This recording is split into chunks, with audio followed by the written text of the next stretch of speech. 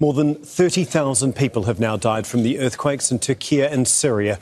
Recovery operations are continuing in the worst-hit areas, almost a week after thousands of buildings were destroyed. Millions of people have been left homeless. But rescuers are still finding people alive under the rubble. This 5-year-old girl was one of 4 people to be freed on Sunday. She had been buried for almost 150 hours.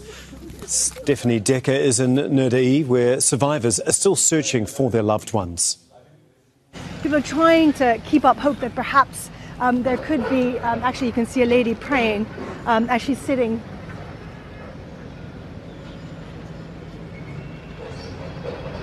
Just gives you a sense. I don't know what she's praying for, whether she has family in that building or whether she's just generally praying for the people of Turkey, because everyone you talk to here, there is a real resolve. One man was saying it's incredible how the world has come to help us and we feel together. More aid is trickling into rebel-held parts of northern Syria. 2 UN aid convoys crossed the Bab al-Hawa border on Sunday.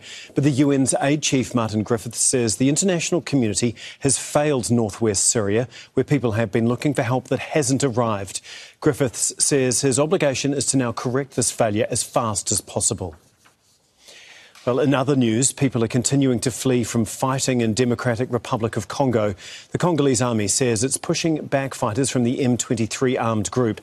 The army says fighting is now centred around 50 kilometres from the provincial capital, Goma. Well, Israel says it will step up its raids against Palestinians in occupied East Jerusalem and the West Bank.